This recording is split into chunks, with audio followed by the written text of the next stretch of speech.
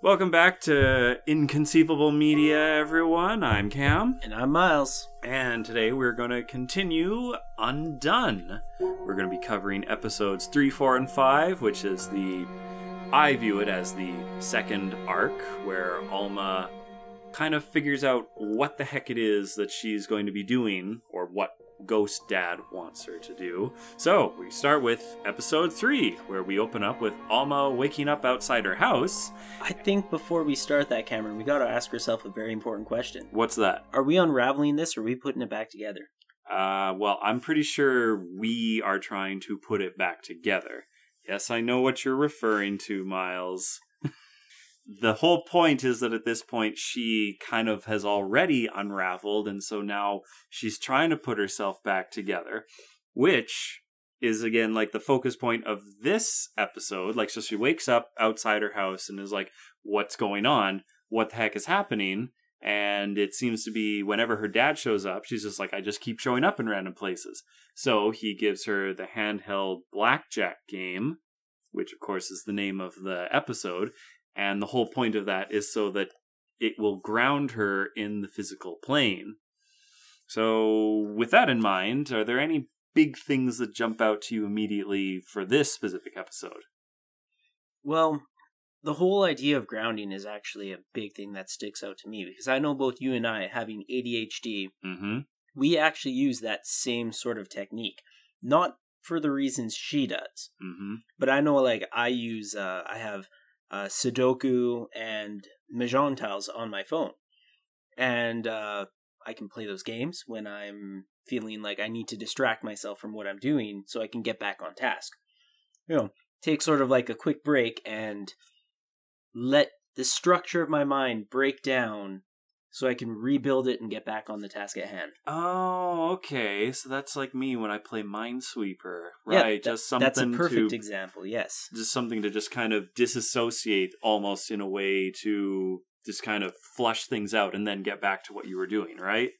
That's exactly it. Yeah. Cool. So I do think that was a really cool introduction for the idea for it. It does make me kind of question about how the director made this show. If he kind of gave schizophrenia a few of the same traits as ADHD. Whoa. Or is this an actual thing? Like, that's one thing that I'm kind of curious about, and I kind of want to do some research and figure out. I feel that because of the fact that schizophrenia is like psychosis based, that there's probably some grounding in reality of this. Of course, it's probably something that gets I was about to say prescribed, but I think that's the wrong word. That is suggested to you by a doctor, a psychologist, psychiatrist, a counselor, a therapist, someone that says, hey, you should give this a try to see if this helps you have fewer episodes, as an example, because like ADHD, it's a psychosis thing as well, just not on the same level as schizophrenia. As near as I can tell, I have never seen you talk to random, nothings in the corner of the room, but I'm not around you all the time. Well, if I do, I swear they're there. I'm sure you do swear they're there. But jokes aside, this does actually remind me of one thing I saw online through my usual browsing of Imgur. There was actually times where they were looking into using music to help people who have Alzheimer's. And they found that if they play the music that the person would listen to when they were younger, it would actually sort of allow them to reground themselves, I guess you could say. So there's got to be something along that line. Perhaps it's just something that they found that was very important to them. So I'm sure if we had somebody who is super religious and you read them their text, they would probably calm down and ground themselves again. Right. You find their favorite passages from the Bible or the Torah, Quran, any of those, right? Yeah. The Sanscripts, the Necronomicon, those things. Yeah, exactly. Even go reading some sayings from Confucius or something. Yeah, exactly. Yes. The famous man with baseball all wrong. Man with 3 balls, no walk. 4 balls. 4 balls, It's yes. 4 balls. Man with 4 balls, no walk. But to kind of get back to what we were talking about with Alma and just kind of sort of figuring out what her deal is. Now that we're 3 episodes into the show, are you getting a clearer picture of what she's all about? Like, especially when it comes to what is happening to her? Yes. It's something that I do want to talk about, but I don't want to say all of it here. So I'll just say like a quick little spurt about it. The way I see this story is one of my favorite ways of doing a media. Mm-hmm. And that is through the narration of an unreliable narrator. Oh. And I'm loving it because of that. I didn't realize that was one of your favorite ways that you liked your stories being told. Oh, I love it so much. My favorite episode in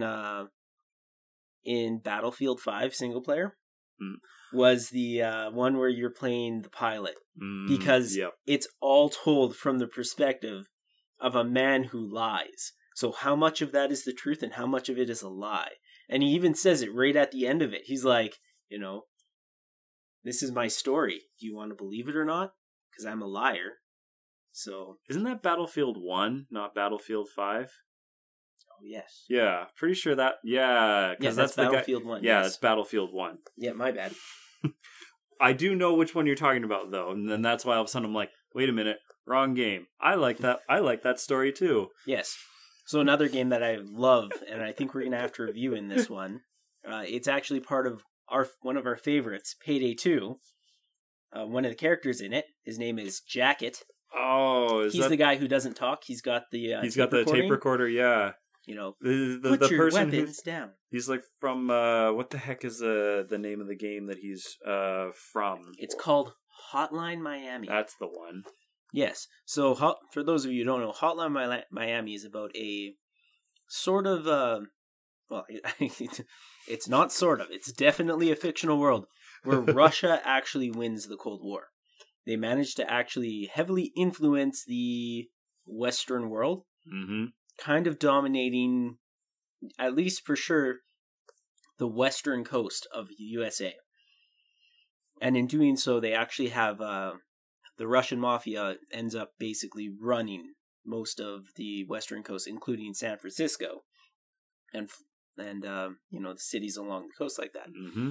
So in the game, you play a character who's kind of fighting for an organization known as 50 Patriots, I think is what it was called. Mm-hmm.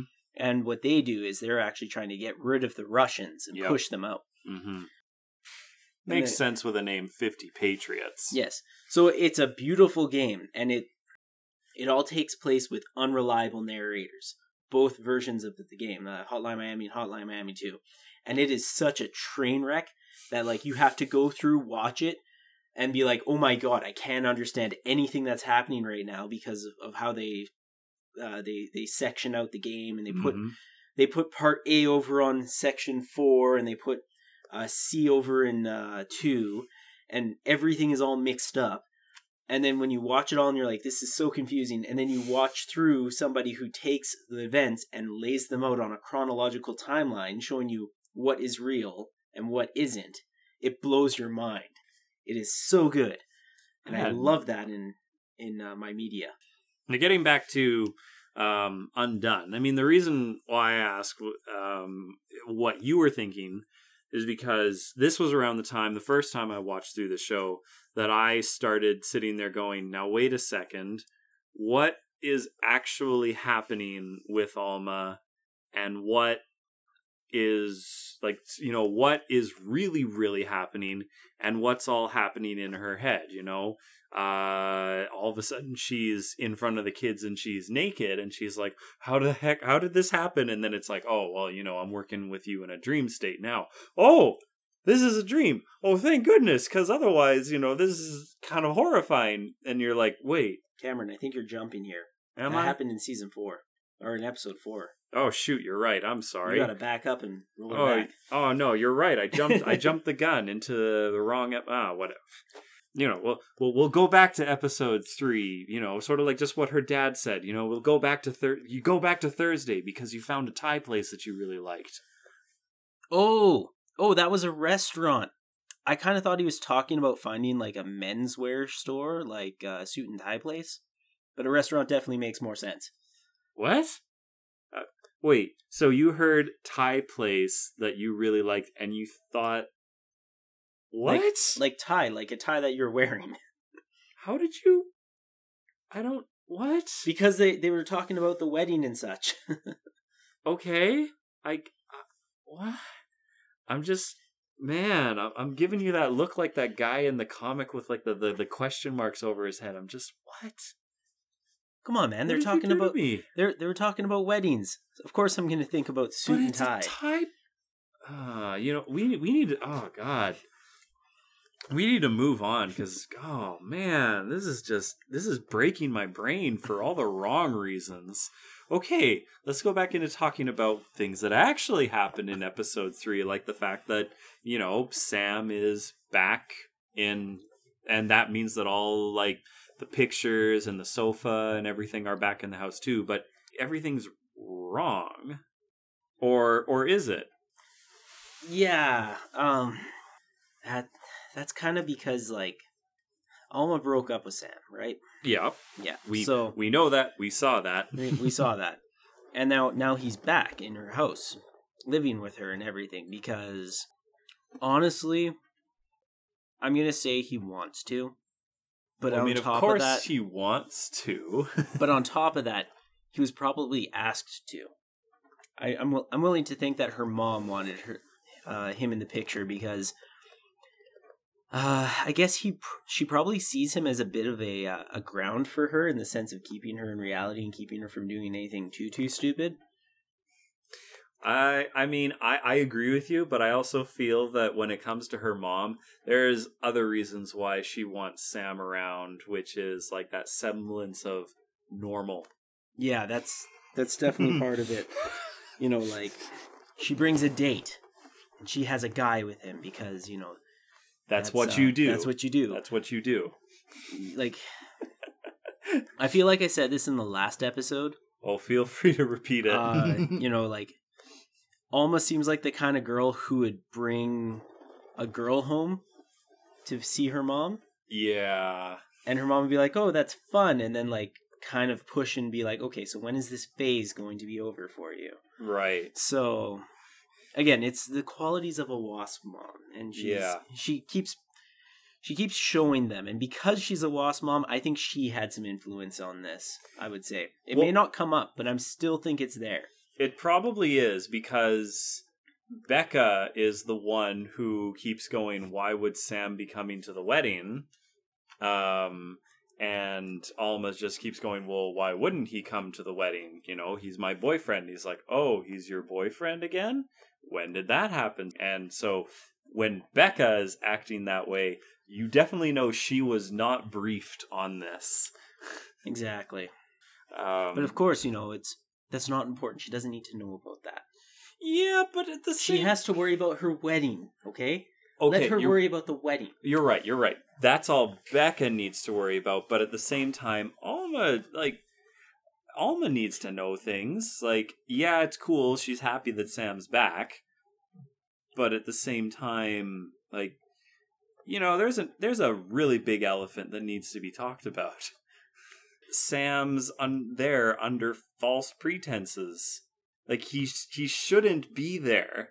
Despite the fact that Alma is happy that he's there because Alma can't remember what she did, it's still not... I don't know. I don't think it's okay. Do you? From a standpoint where she has like a fragile memory, I would say it's important that she's there or that Sam is there. Because if things change too quickly, that can make her feel really out of place and that could make a real mountain out of a molehill. Okay? Mm-hmm. It could make her feel like, oh my God, I'm so far behind on what I'm supposed to know and do. How am I ever going to catch up? Whereas if Sam is there and then eventually she remembers, oh yeah, we broke up. It could just be less impactful than being all like, oh hey, yeah, we're not actually together, you broke up with me. Because it's going to be one of those things where it's like, oh my god, what else did I do that I don't remember correctly? Right. So, I mean, was I ever actually a preschool teacher? I mean, hey, I'm still questioning that right now, but well, I mean, that's another thing that she does, with getting back to the way her life was before the accident, right? So she goes back to school and she's with the kids and everything, and she's like, "Yep, I've been gone for a while, and it's a short time for me in a way, but it's a long time for you because you're all like 5 years old." But it's interesting because she's acting the way she should be acting. Like the way she talks to the kids is no different pre-accident. But then all of a sudden, a kid asks her if she has any scars, and then she all of a sudden is like, "Oh yeah, sure, you want to see them?" Just pulls her shirt up, which is, I don't know. I don't think that's appropriate. Well, like, what do you mean?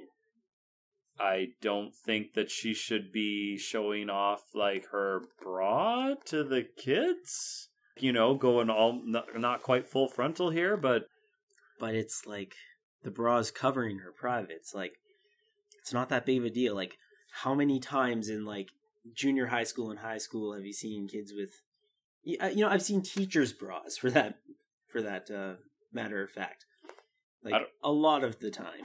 I don't know if I've.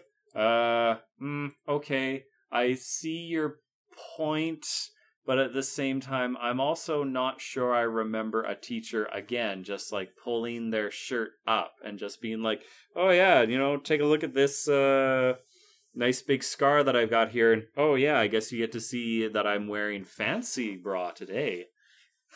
This one's got lace." You and I went to two very different schools here, Cameron. Despite the fact that we went to the same junior high. It's true, and that's why I'm a little surprised, because that happened in junior high quite a bit. So I shouldn't say quite a bit, but it definitely happened. Like, I can recall a few instances. With your teachers? Yeah, not that big of a deal. Okay. I feel like taking it and making things taboo, it just kind of ends up hurting society more. Fair enough. It's sort of like when people say when people use the term retarded.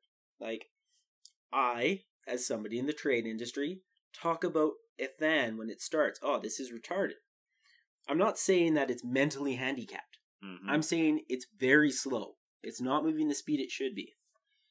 Or like if you have engines that you retard them by, physically adjusting a choke. Yes. Or using engine retard brakes. Or that's what I was trying to think of. Yeah. Yeah. When you gear down to slow your vehicle down, right, instead of using your brakes, that's called an engine retard. Yep. Engine retard braking. Yep. Because you're not actually using your brakes. You're actually using the engine to slow down your momentum. Yeah, right.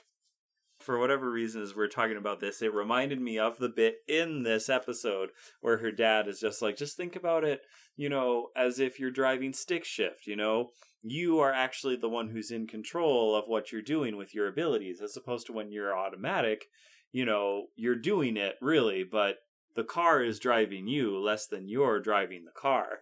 And I'm just sitting there going, yes, the dad explanation for why stick shift is better than automatic. Of course. And you are the one who's driving the car. And of course she says, well, I don't know. I don't drive either. Well, she drives, but she wasn't taught. She wasn't taught because automatic. He was dead. Or she wasn't taught manual. That's right, yeah. Yeah. And and of course he's like, who, what do you mean no one taught you? It's like, who was going to teach me? You? You're dead. Thanks a lot. Going back a little bit first to the kids, there's a few things that I kind of like about this episode because of what it tells us about Alma as a person. Well, I mean, there's a few things we should probably get to first, which is how she reacts when she has that premonition of one of the kids drowning. Because I remember when we were watching this, you had like a big reaction to how she reacts when she talks to the parents. Yeah, and that was like a big red flag for her boss friend. Well, I mean, I'm surprised he didn't do anything because he was right there. Like, I get it, but and it's pretty graphic in a way. Very too. graphic. Like that right there. Like if they didn't have a PG-16 rating, like that right there should have gave it to them. But carrying on, she has this premonition, and she sees the parents, and she knows she has to do something to stop that from happening. So she immediately runs up, grabs the one parent's arm, and is like, "You have to get him into swimming lessons. You have to get him into swimming lessons." And she does it like so forcefully, and like the only way to describe that is like rolling a natural 1 in your persuasion check. Like, she could have just like walked up or slid beside him like Scott Pilgrim meeting Ramona Flowers for the first time, crushed cup in hand, and like talked to them normally.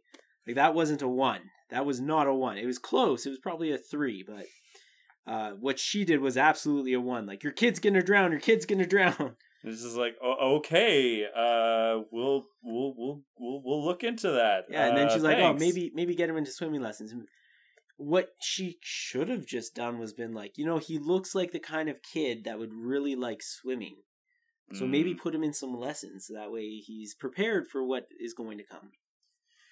But one of the interesting things that I feel that also demonstrates, and of course this is something that, again, is talked about in the episode because I can't remember if it was before this or after this, but her dad talks to her about the reason why he's choosing her to do this is because she cares about people. And he has the anecdote about when she was a kid and they got a call from the school about how she wasn't wearing her uniform because she kept giving her gym shorts to another girl who it turns out had bladder issues. And so she was just like, "Oh, you wet yourself. Well, here's a dry pair of shorts." And of course, Alma's like, "I probably just didn't like gym." And, Dad's like, "No, you genuinely care about people," which I think really goes back to kind of what we were talking about in the first episode, where it's like, why is she an early educator? Why is she working with kids? And I think it's because she does genuinely care, and who better to start with than kids? I mean, I don't know, maybe she could also, if she wants to care for vulnerable people, she can always go and work at assisted living homes too. It's true. Same with like, I don't want to call them special needs, but like serious medical needs, like or serious psychological needs. Things like high Alzheimer's or like Tourette's that are really, really bad. Oh, yeah. Or like psychosis and other things like that. I actually know a couple people, one girl in particular I play D&D with, she was actually in that field. And like you could tell from her, it is so emotionally draining dealing with them. Maybe Alma thought about that, but she just realized she couldn't handle that, especially with her attitude. So she decided to go over to the younger kids and that, because on top of being able to, work with people, and they might deliver some emotional baggage to you, or they give you emotional baggage. But it's not the same. It's not the same, and it's not like they totally intend to, like a lot of people with these like heavy mental disorders could do. I think we've kind of covered everything that we need to as far as episode 3 goes. So now let's move on to episode 4, where we're focusing on another thing, it would appear, because this one is all about moving keys, or not moving keys, or not moving them. I don't know. There's a big focus point on keys this episode. Yes, but we're not listening to the Black Keys. No, we're not, Miles. Okay. Just want to be on that same page. Yeah, I almost feel like the point of the keys is, being a focus for her powers. Sort of like wands in Harry Potter. I don't think that's how wands work in Harry Potter, Miles. Well, they use them as like a focus for their energy, right? Okay, so you've got the wand, and the wand chooses the wizard and all that crap. I clearly read and watched way more Harry Potter than you did. Yes, the whole thing with them is that you have the wand, and you have that from the start, and that is like the way that you cast spells. But then as you get more advanced, you don't need the wand to cast spells anymore. You do need them for casting really powerful spells, but you don't need them for just, doing random things around the house and things like that. But also, that's not the point of the keys. The point is that the keys are a thing that she can focus on while she's trying to figure out how to move back and forwards in time. And the keys are moving, except they're not moving. They're moving because someone comes and picks them up. So the keys have nothing to do with her power. Yeah, they do. They're a focus. This is totally like the ones for Harry Potter. Don't you remember that whole section in the one movie where they're like, you got to do the flicks right. You got to do the flicks right. Okay. And then Hermione's all like, it's not Leviosa, it's Leviosa. Ugh. Okay. I hate that movie. I hate that movie and show so much. Like, seriously, they call him the boy wizard. He's not a wizard. He's a rogue. What? Think about it, Cameron. Think about it. I'm trying to... His parents are dead. What the hell does that have to do with rogues? Because rogues are all orphans. Okay, sure. Now, is this because of the fact that he has the invisibility cloak? Oh, it goes deeper than that, Cameron. Okay. Think about it. First 3 movies. Uh-huh. What does he do throughout the majority of them? He goes out when he's not supposed to, and he's sneaking. How does he kill the basilisk? Does he use magic? He stabs. He stabs it with the sword. Yeah. And then he even defeats the big bad with a tooth from the basilisk as well. Exactly. You see, he's not a wizard. Sure, he can do minor cantrips, but that's because he's taken the magic not the magic initiate, the arcane trickster feat archetype. He's clearly a rogue for like the first 3 movies and books. Once we get to like the 4th, he's actually starting to take levels in wizard. I wouldn't even say wizard. Yeah, he's really not much of a spellcaster as he really does not do as much spellcasting as anyone else. And he's using the invisibility cloak. He uses the polymorph potions and that. That's not wizard work, my friend.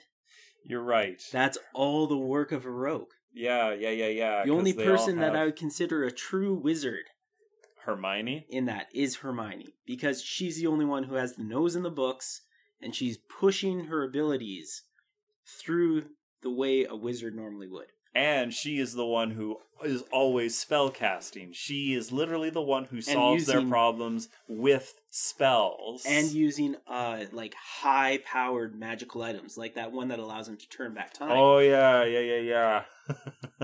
So what does this make Ron, then? Oh, he's clearly a fighter mage. Or a fighter sorcerer. So he's the tank. Yes, because he does take a lot of punishment. And he does distract a lot. He keeps that attention on him, probably because of the red hair. And, he comes from a family of 12 people? Of course he's going to get hit a lot. Right. He's the youngest boy. He's going to get beat up a lot. Yep. Because he's because the only girl that they have in the family is also the youngest. So, of course, she's going to get coddled and she's going to, be treated like a princess because she's the youngest and she's the only daughter. Man, I feel bad for her boyfriends. So you feel bad for Harry, then? Oh, okay. Well, in that case, is that... Because they get married. Yeah, Ginny and Harry get married. I didn't realize that. But, before that, did she have boyfriends before that? I believe so. I feel bad for them because they have to deal with, 10 brothers? I don't think it's that many, but yes, it is a lot of brothers. Yeah, so there's a lot of probably butt kicking. You're messing with our sister, we're going to mess with you.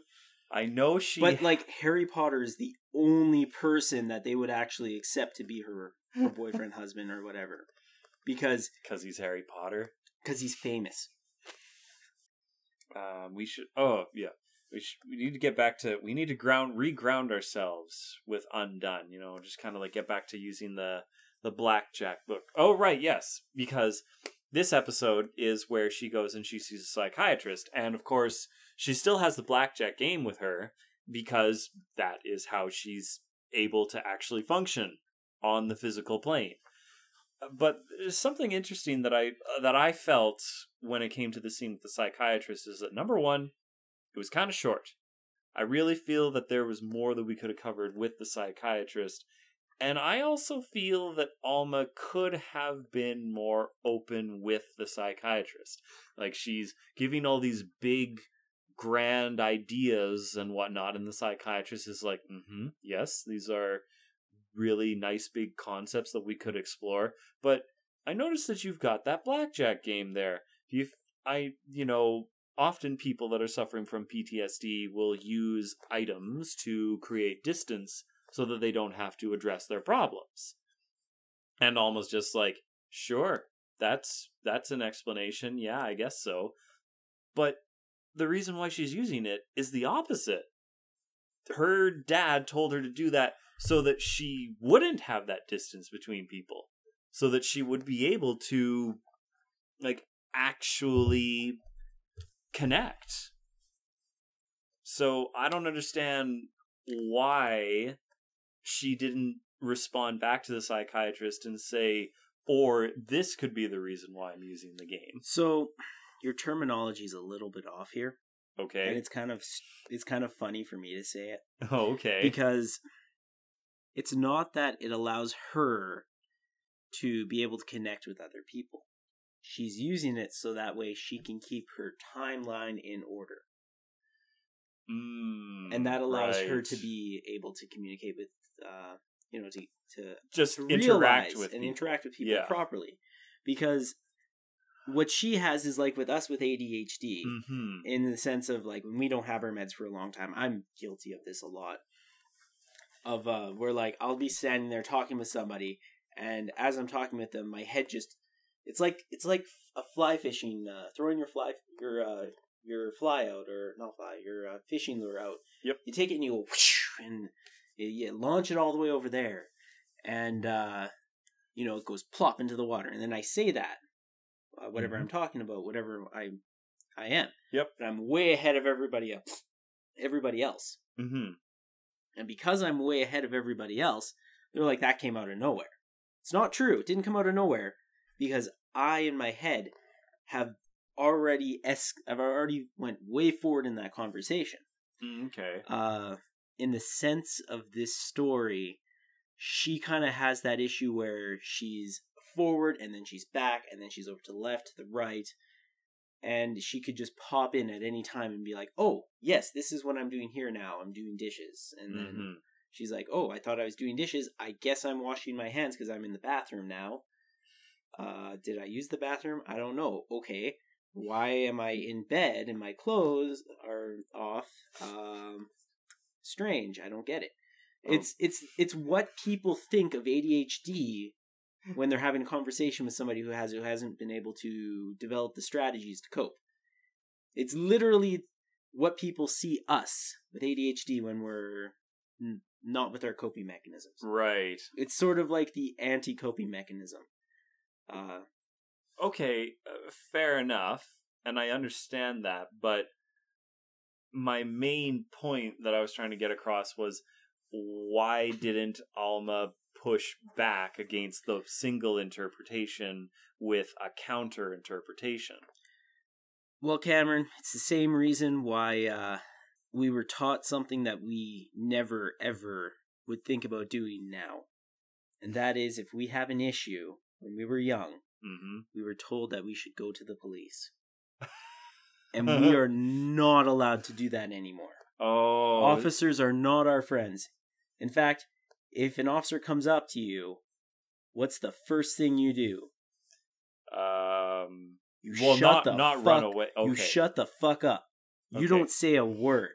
I was like, and you know definitely what? Don't run away. They're going to ask you a question, and you say as little as possible. Yes, absolutely. In fact, in some cases, people will even say, be the person that responds to their questions with questions. Because you don't know how they're going to use what you say against you. Right, that whole am I being detained kind of stuff. Yeah. So, it even says on our Edmonton Police website, don't talk to the police.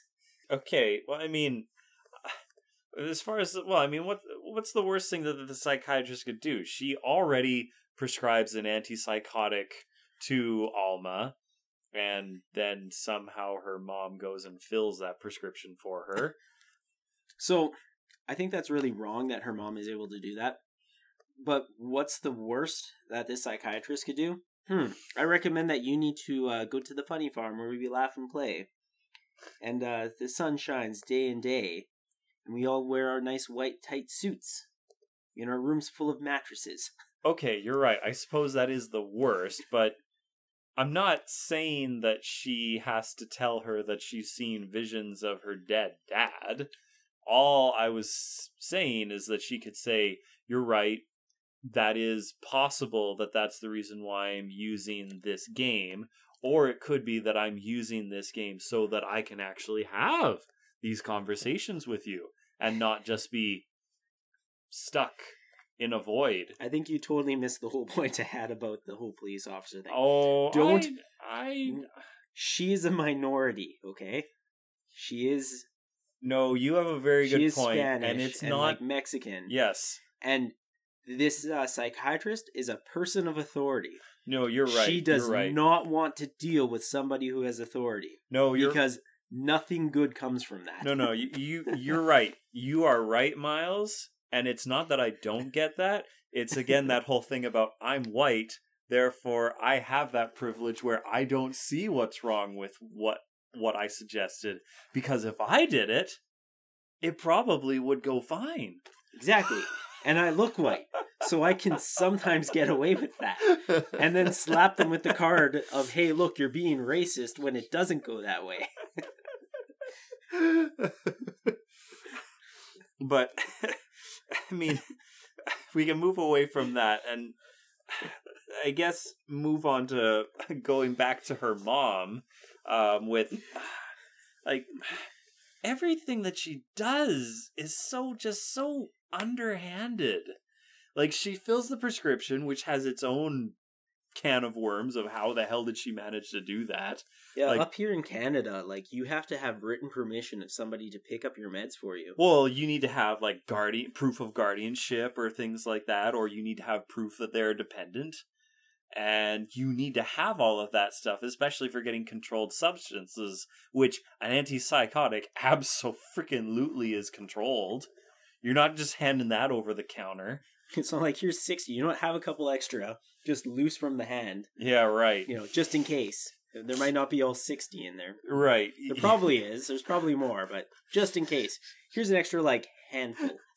But I mean, again, with her mom, it's just so sinister what she does, because when she shows up, she brings the cookies and she's like, oh, I'm trying positive reinforcement. Father Miguel told me to give it a try, and it's like, really? You're realizing that now? That positive reinforcement was an option? What? You just went with the stick your whole life and never thought that you could use the carrot instead?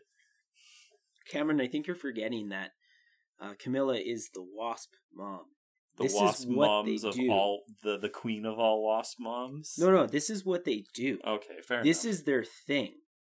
They do everything they can to manipulate and control the situation and make you do what they want you to do.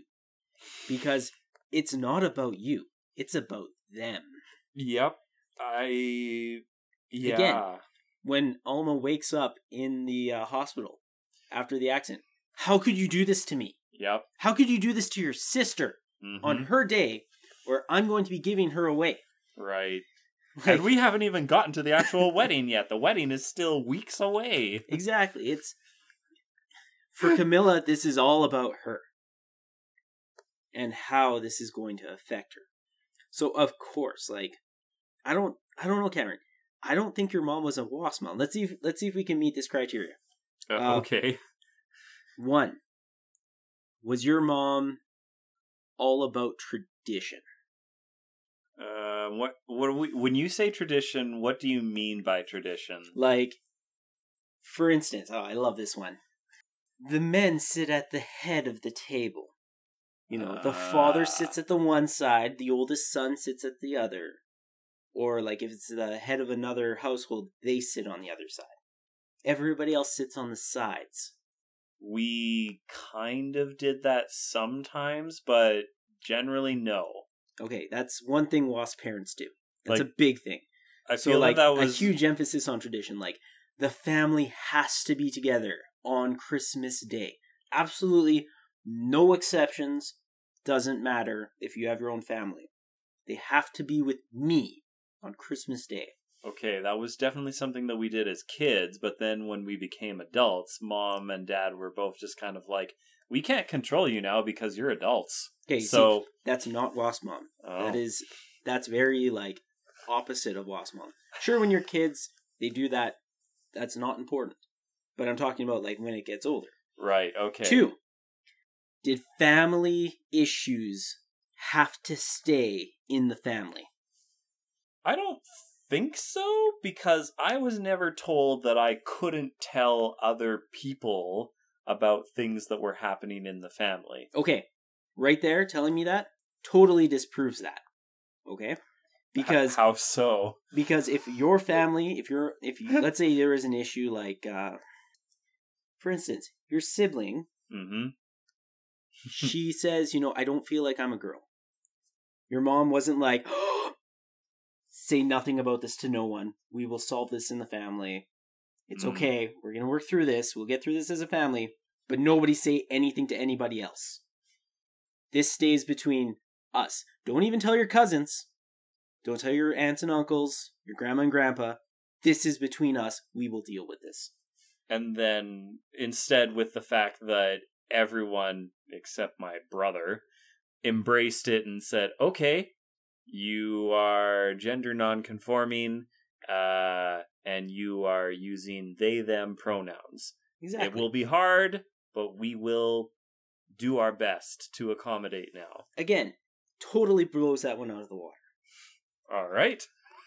So we got tradition covered. We got family issues stay within the family. You're not allowed to bring that out. All right. The third one has to do with like upbringing. It's the when raised, were you always pushed to strive to be better and be the best in absolutely anything and everything? And I'm not talking about the things that you thought were important. The things that she thought were important. Like if she wanted you to be the best piano player, you had to sit and practice for hours and hours and hours, getting that sonnet just right. You get your table, your tables just right. Yep. It wasn't just like, hey, practice and you know what, you're getting tired. Maybe take a break. That's not what I'm talking about. I'm talking like you're not doing it right. Do it again. Do it again. This isn't right. Do it again. Nope. My mom definitely didn't do that. She absolutely, at certain points when I expressed interest in doing something, like if I wanted to be in scouts or if I wanted to doing band, as an example, or if I'm singing and the what, she would say, okay, have you practiced? Have you done this? No, not today. Well, then go do it. And, at least put in the 20, 30 minutes. Because you said you're going to do this, so you better put in some work. I'm not asking you to stay in the house for 4 hours or whatever, but you said you're going to do this, so you need to put in a certain amount of effort. Again, that's not bad because it's things that you were interested in, not the things that she was. So, no, I would say absolutely your mom was the opposite of a WASP mom. So what's is there like a fourth thing for WASP moms? Or is there just the 3? What was the fourth thing? Appearance. You weren't allowed to like leave the house with clothing that had like a little bit of a rip, or like you had to wear a button-up shirt, or like ties are mandatory and things like that. Like, oh, your hair isn't good enough. You have to go get a haircut right now. So the weird thing about that is that Mom did instill a certain amount of you must have some self-respect if you're going to go out and if you are like going to go to something where you need to dress up. So if you're going to a wedding, for example, yeah, absolutely you are wearing your best. That is a special circumstance. Yes. I'm talking like day to day, like, hey, I'm going to run out to the corner store to like pick up some candy. Or I'm running over to Jordan's to go hang out. All I can think that I was told, like, wear pants and leggings and pajama pants don't count. Those are not pants. Yes, again, that's all 4 criteria of the WASP mom not met. So your mom was not a WASP mom. Well, okay. Now, my mom was definitely on that line, but it is what it is. I get it. I absolutely understand when you explain it, that it makes a whole lot of sense to me, but at the same time, I absolutely agree that I'm not picking up on it immediately because I'm not familiar in that way with it. I'm not intimately familiar with it because I didn't grow up with that kind of an influence. Again, I'm going to say this, Cameron. You won the lottery. you have a great family, man. You have a great family. I won that lottery. I feel that there are other things that we can cover about episode 4, but at the same time, we've been talking for a lot about things, and so we just kind of need to keep rolling here. So, we're going to just go right into episode 5 then. Also because of the fact that they tie in really well. So, with all of this stuff about Alma not trying when it comes to the keys and everything, and so suddenly she has that realization that Sam lied to her, or has been lying to her, because she broke up with him, and then the accident happened, and then she's been in the hospital for 2 weeks, and she didn't remember that, because trauma's a thing. They talked about it. So now she's had that breakthrough, but now everything that's happening in episode 5 is just her remembering or piecing together a whole bunch of things that aren't necessarily things that she knows. Like, one of the reasons why she is accepting of what Sam did is because she suddenly sees his upbringing and how much it sucked for him. But how did she know that? Like, she didn't see that. So, I don't want to use the term educated guess. Uh-huh. Like, it fits, but that's not... It doesn't feel totally right to me. Well, it's like an approximation, right? Or a build. It's like an educated build. It's an educated world build. Because I'm sure he's mentioned, or the way he's kind of commented when she was like, oh, when I was a kid, I used to do this. Oh, yeah, when I was a kid, like, I got beat up a lot because I was from India and I just came here. And I talked funny. Yeah. So she probably kind of could have built that whole situation and said, like, oh, yeah, now I understand you. The brain copes in really strange ways for everybody. I mean, like, what's that one study? That one that's like, there are people out there. That one study? That don't have a voice in their head. Yeah, right. Yes, like you and I both have that. You and I both, like, when we're thinking, there's a voice in our head that's running, saying, "Oh no, you gotta take the fork, you gotta wipe each point on it, and you gotta clean between them, and now you gotta dip it in the water, swish it around, then you rinse it off and stick it over there." Mm-hmm. We have that voice in our head telling us that. But there are people that do not hear anything in their head, and it's just like if we are about to go do something like an interview, we play that interview out in our head beforehand as sort of like an exercise of what are we going to do? What are we going to say? There are people that don't have that. Mm-hmm. And to you and I, that's so strange. Well, and maybe kind of scary, too.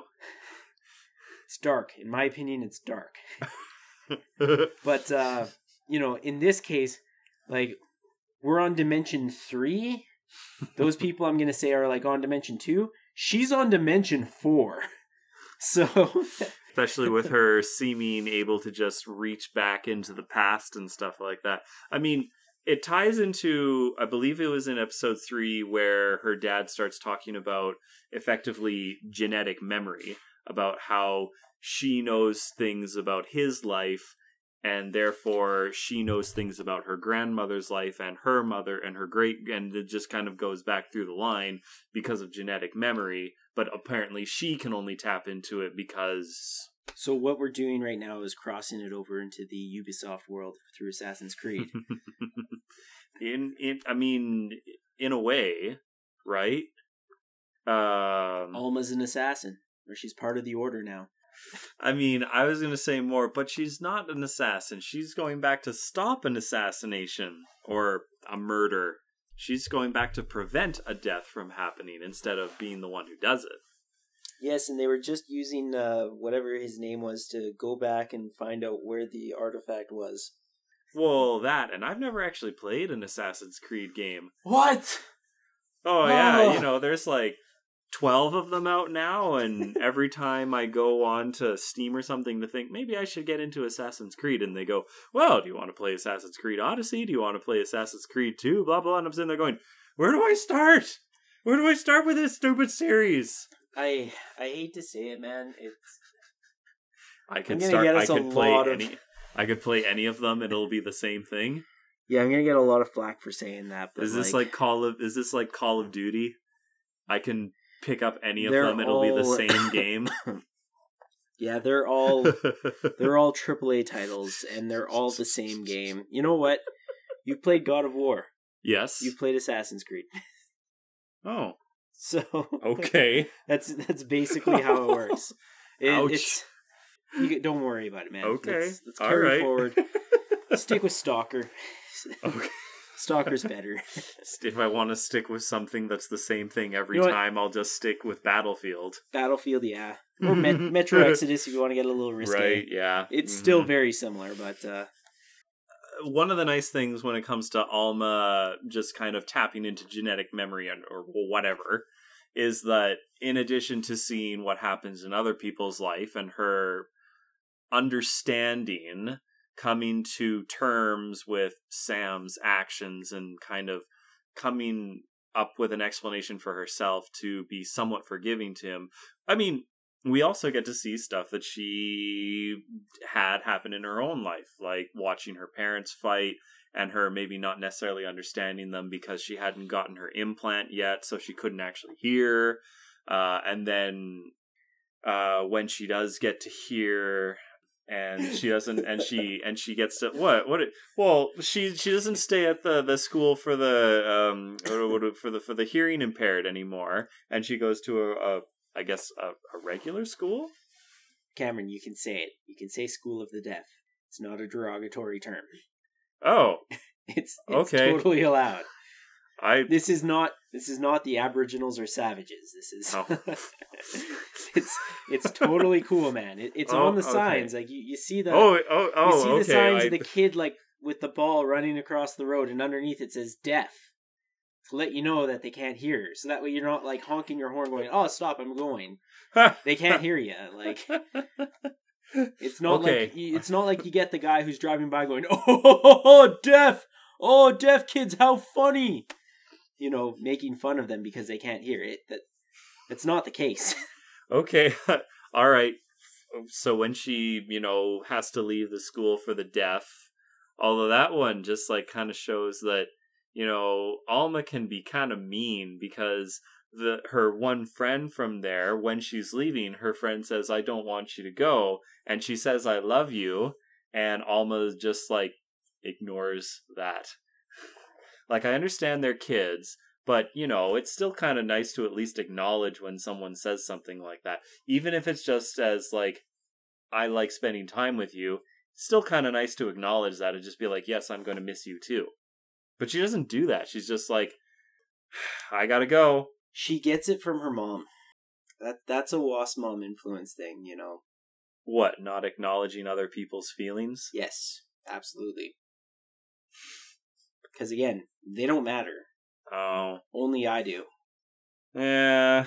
So she absolutely gets the traits. And I mean, like, I'm not saying that Alma's a wasp parent or would become a wasp parent, but she still has to deal with that trauma of dealing with one, because you look up to your parents and you kind of want to be them, because as a kid you think that they know everything, they can do everything, they are everything. As far as you're concerned, they are basically a god, or they're each gods. Now, you want to idolize that and become that instinctually. So she probably took after her mom in that case. Well, that is a little too bad, but I mean, we do also... Absolutely. Totally agree with you on that. But at the same time, we also do see that she is trying to come away from that, with the, like, when we think about how she talks to the kids and how she doesn't necessarily dumb things down with them. Although she does sometimes, shut the kids down if they're saying something silly, and she's just kind of like, that's not the point. Keep up with me here. Yes. But she's not doing it maliciously. She's not doing it because she's the one who has the attention. She's doing it to make sure that they get what's important. Right. Yes. She's not doing it for herself. She's doing it for them. Yes. Again, that is not the WASP parent characteristic. Everything is for yourself. Mm-hmm. The family must be pristine, so that way my image is pristine. Mm-hmm. I mean, take a look at Encanto. Again, the grandmother was a WASP parent. She had her own traumatic reasons for why that was. Absolutely. Mm-hmm. And I love that they show that. How generational trauma affects the whole family, not just the one person and the person it's torturing. It goes throughout the entire family.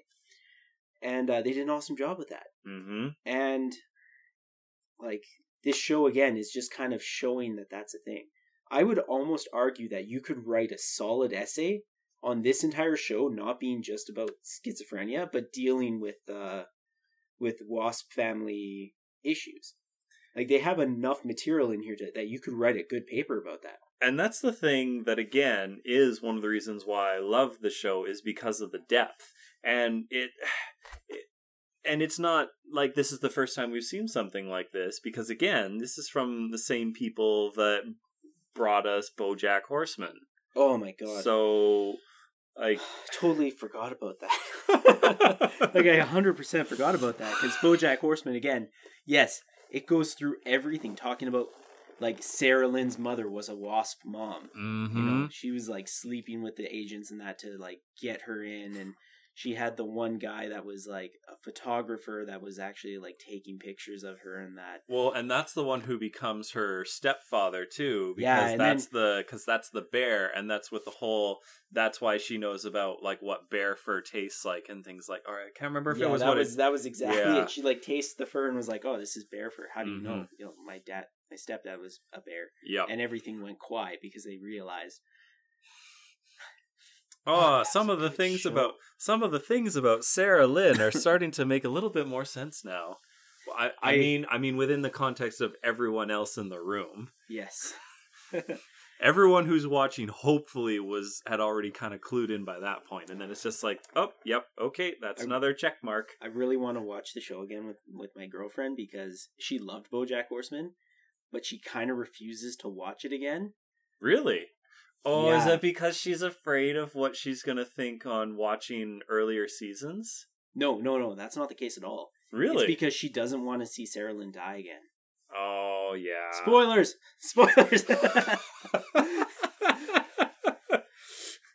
She liked Sarah Lynn so much. I think it's because she kind of sees Sarah Lynn as sort of like her sister, who's been having like a really rough time with everything. And she feels totally that she doesn't want to see that happen to her sister. Yeah. So because of that, she doesn't really want to rewatch it. It's forcing her to live something that she's afraid she has to see in real life. Mm-hmm. BoJack Horseman, to me, especially now that it's done, and it, things definitely changed quite a bit in the final couple seasons. I remember a lot of people having hesitation and wanting to go back and rewatch it from the beginning because they think, well, now that I know how much of a shitty person BoJack really turns into, am I going to enjoy it the same when I watch it back through there? And then I sit there and I go, okay, I don't know if you've been paying attention, but BoJack's always been a shitty person. Just because we get more reasons to understand how he became that way doesn't detract from the fact that he's a shitty person. And the things he does are not good. I mean, it's only, 5 episodes in when the first F-bomb is dropped from Herb? When he goes to apologize to him and he says, I don't accept your apology. And then he tells him to get the F out of his house. Yeah. It's kind of like with one of the shows I've seen, Infinity Train. Infinity Train? Yeah. What's that? I don't think I've heard of that. We're putting that on the list.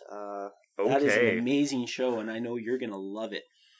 It's a Cartoon Network original, and it takes place on a train that has infinite carts that people show up on to work through their issues that they have. And it's really cool. That's all I'm going to say about it, and we'll get on that. Okay, we'll add that to the list. I guess I won't say what I'm going to say then, because I might just spoil something for you. Oh. We do still have some important things to talk about, with this. I mean, I guess I have one final thing to talk about when it comes to Camilla, the mom. And it's, again, when she's going back and she's looking at, past stuff, I feel that it's kind of more sort of separating the difference between how her dad was and how her mom was. And so we see when they're on a family vacation and they're down in the Mayan Peninsula or somewhere, and they're just walking around and their dad's like, oh, hey, look at that. We have found El Baño del Rey, the Bath of the Kings, or something like that. I think that's what it was called. I might be recalling incorrectly, and I apologize for that. And so he's like, okay, so when our great-great-great-great-great-grandmother, father would have been using this pool, what would he been using it for? And of course the mom's like, we're Spanish, we're Spanish. And he's like, well, no, we have some indigenous ancestry in there. And it's like, yes, but people don't like natives, so, we're Spanish. But then he's like, anyways, whatever, moving on from that. What do you think they would have used this for? And it's like, well, what's wrong with it just being a bath? Nothing's wrong with it being a bath. Baths are fun. Okay, but, maybe it's a reflecting pool, or Alma's, whole thing about, you go under the water and you start washing the clothes and then you transport into another world. And he's like, sure, like, something like that. And Mom's just like, or it's a bath. And that's it. And that's fine. And Dad's just like, really? Really? So this is that thing that I found that, like,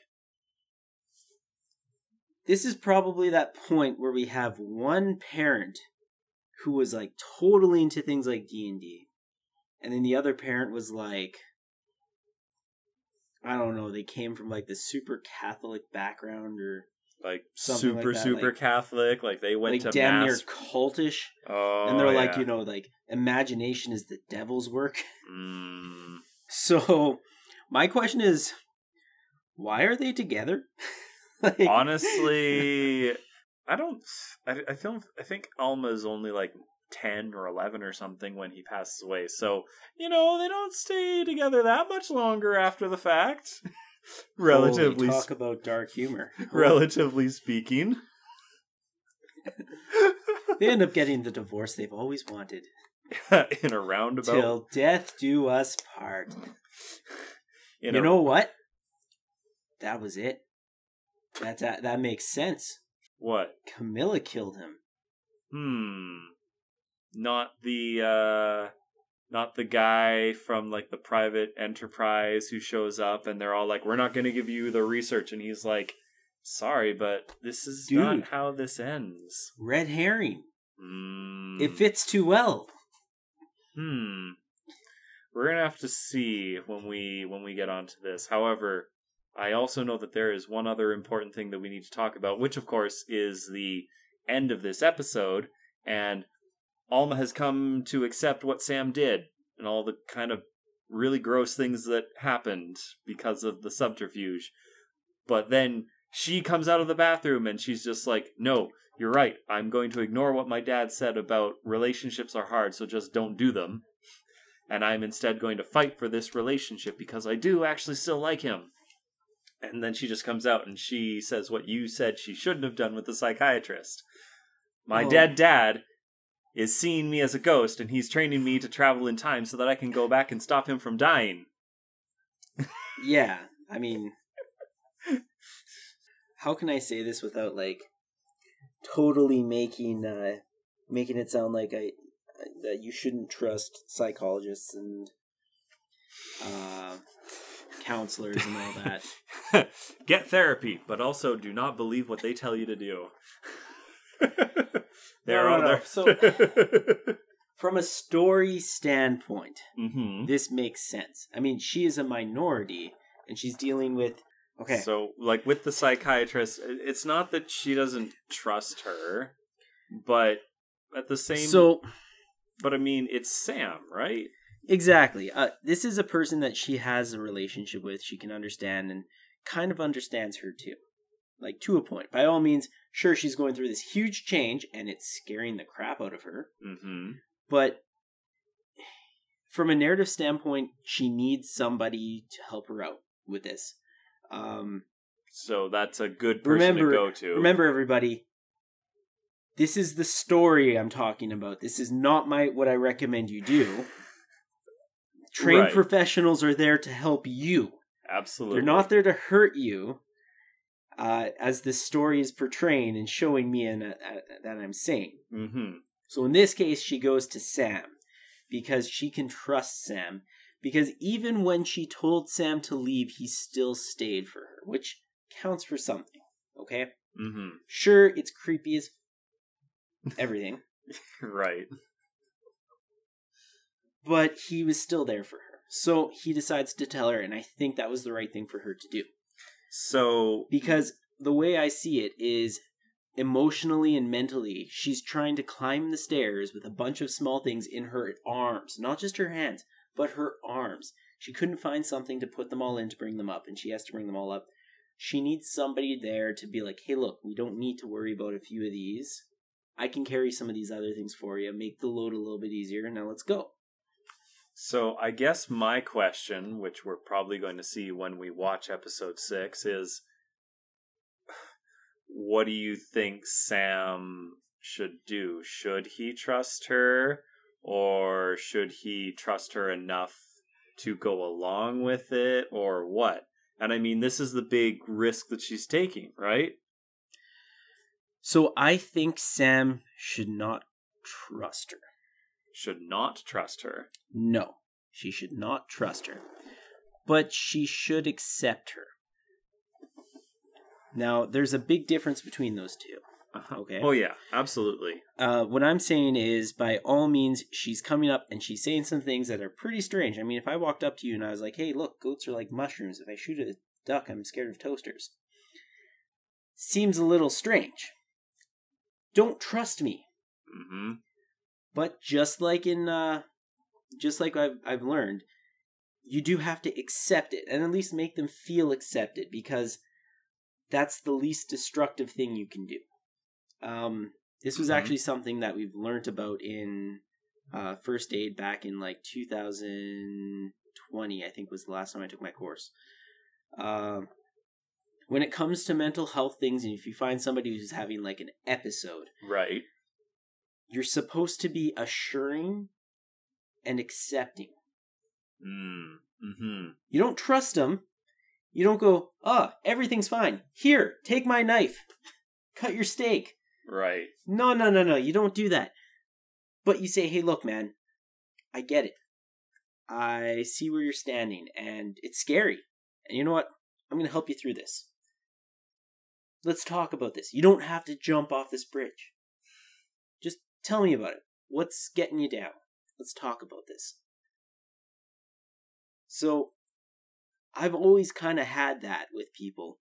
Again, I have that certain charisma about myself where people really do open up to me, and like small amounts of time too. Within half an hour of talking to me, I've had people just be like, you know, they've turned around and were like, I've done terrible things. I used to sell drugs, like even to kids and that, and like I've done terrible things. I've walked with gangs. I've like drove people to where they've shot somebody in that, and my response to that is like, yeah, you have done terrible things.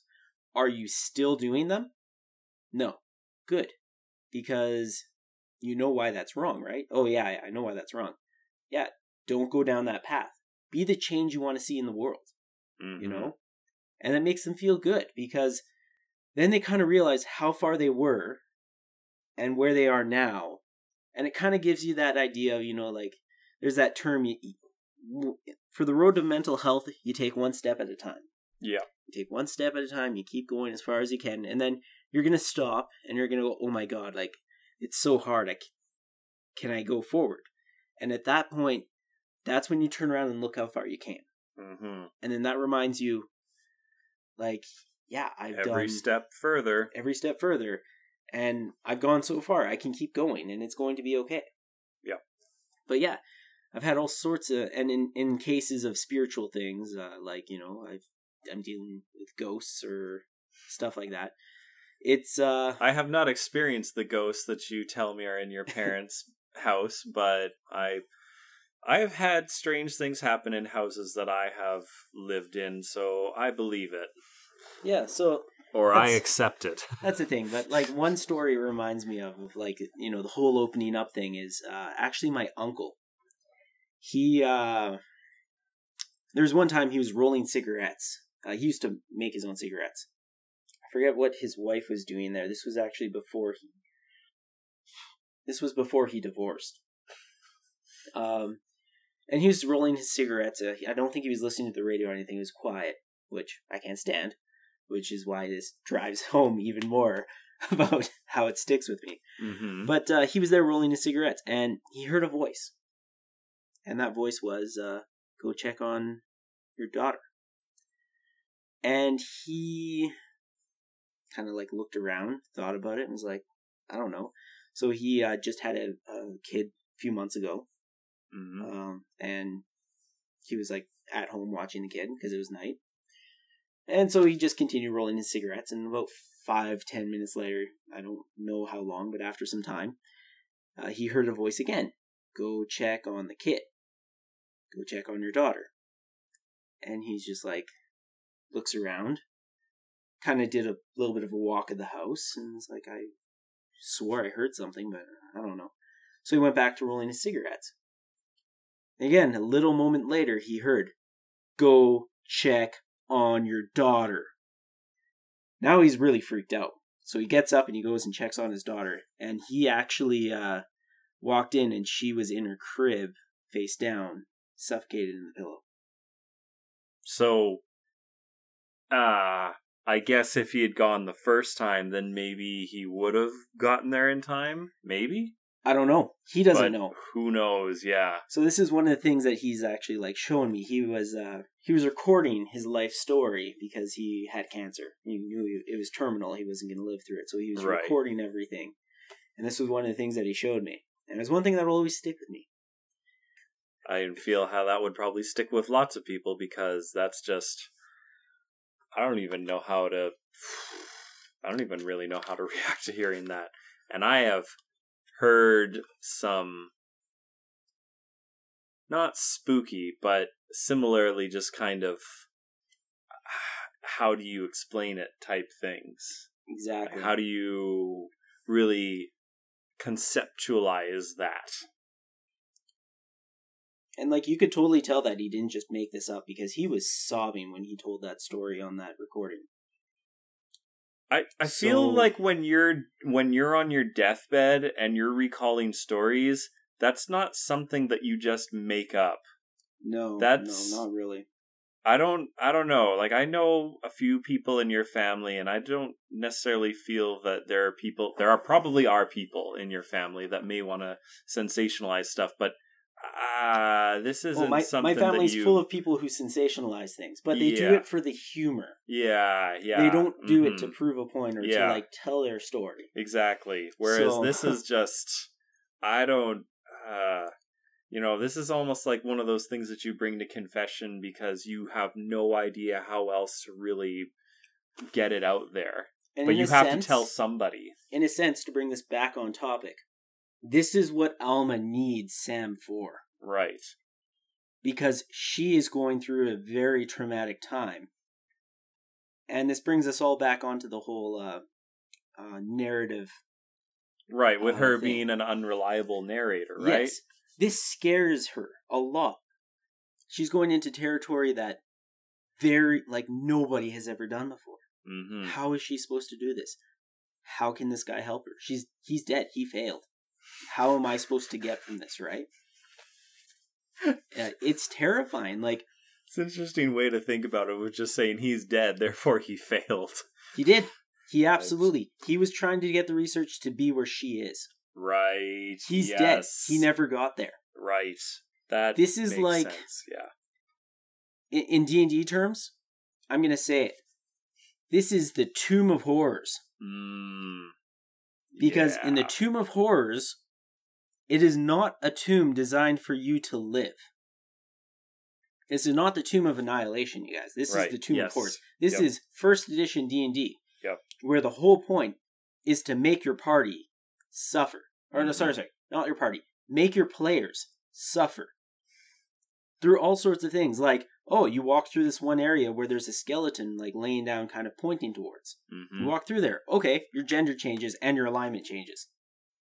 Just like that. Okay, well, I walk back through and I walk through again. Okay, you lose all of your equipment and your alignment changes and you're back at the start. You're still a girl. You have to come back and walk through it one more time to change into a girl, change back to your regular alignment or regular sex. It's literally just to torture players. This is like the, I think they call it the lock parasite or the lock worm, which is the ones where if you go to listen at the door, right? Yeah, you listen at the keyhole, it crawls into your ear, and you have to take a Constitution save throw to like not die. Yep. Yeah, this is exactly what it is. Like, this is the whole point. You will suffer for trying to think that you could outplay me at my game. Yes, but this is again, to get back on track. This is Alma trying to deal with her unreliable narrative, and she needs him to do so. Yeah, she does. And I mean, in this case, she perhaps can move away from using, like, the blackjack game, for example, by having an actual real person who knows everything that she's going through. By having that confidant, that means that you at least perhaps have someone, I suppose, that can help guide you through. Maybe. I mean, we won't know until we watch more episodes to find out how this is going to unravel. Exactly. We're going to have to do that then. Exactly. So, when we come back the next time, when we come back to Undone the next time, we're going to finish it off with episodes 6, 7, and 8. We're going to find out if Alma is able to unlock the secrets of time and space, or I don't know, something like that. We'll find out if she manages to get to the Rock of Gibraltar. We'll see you next time. Have a good one.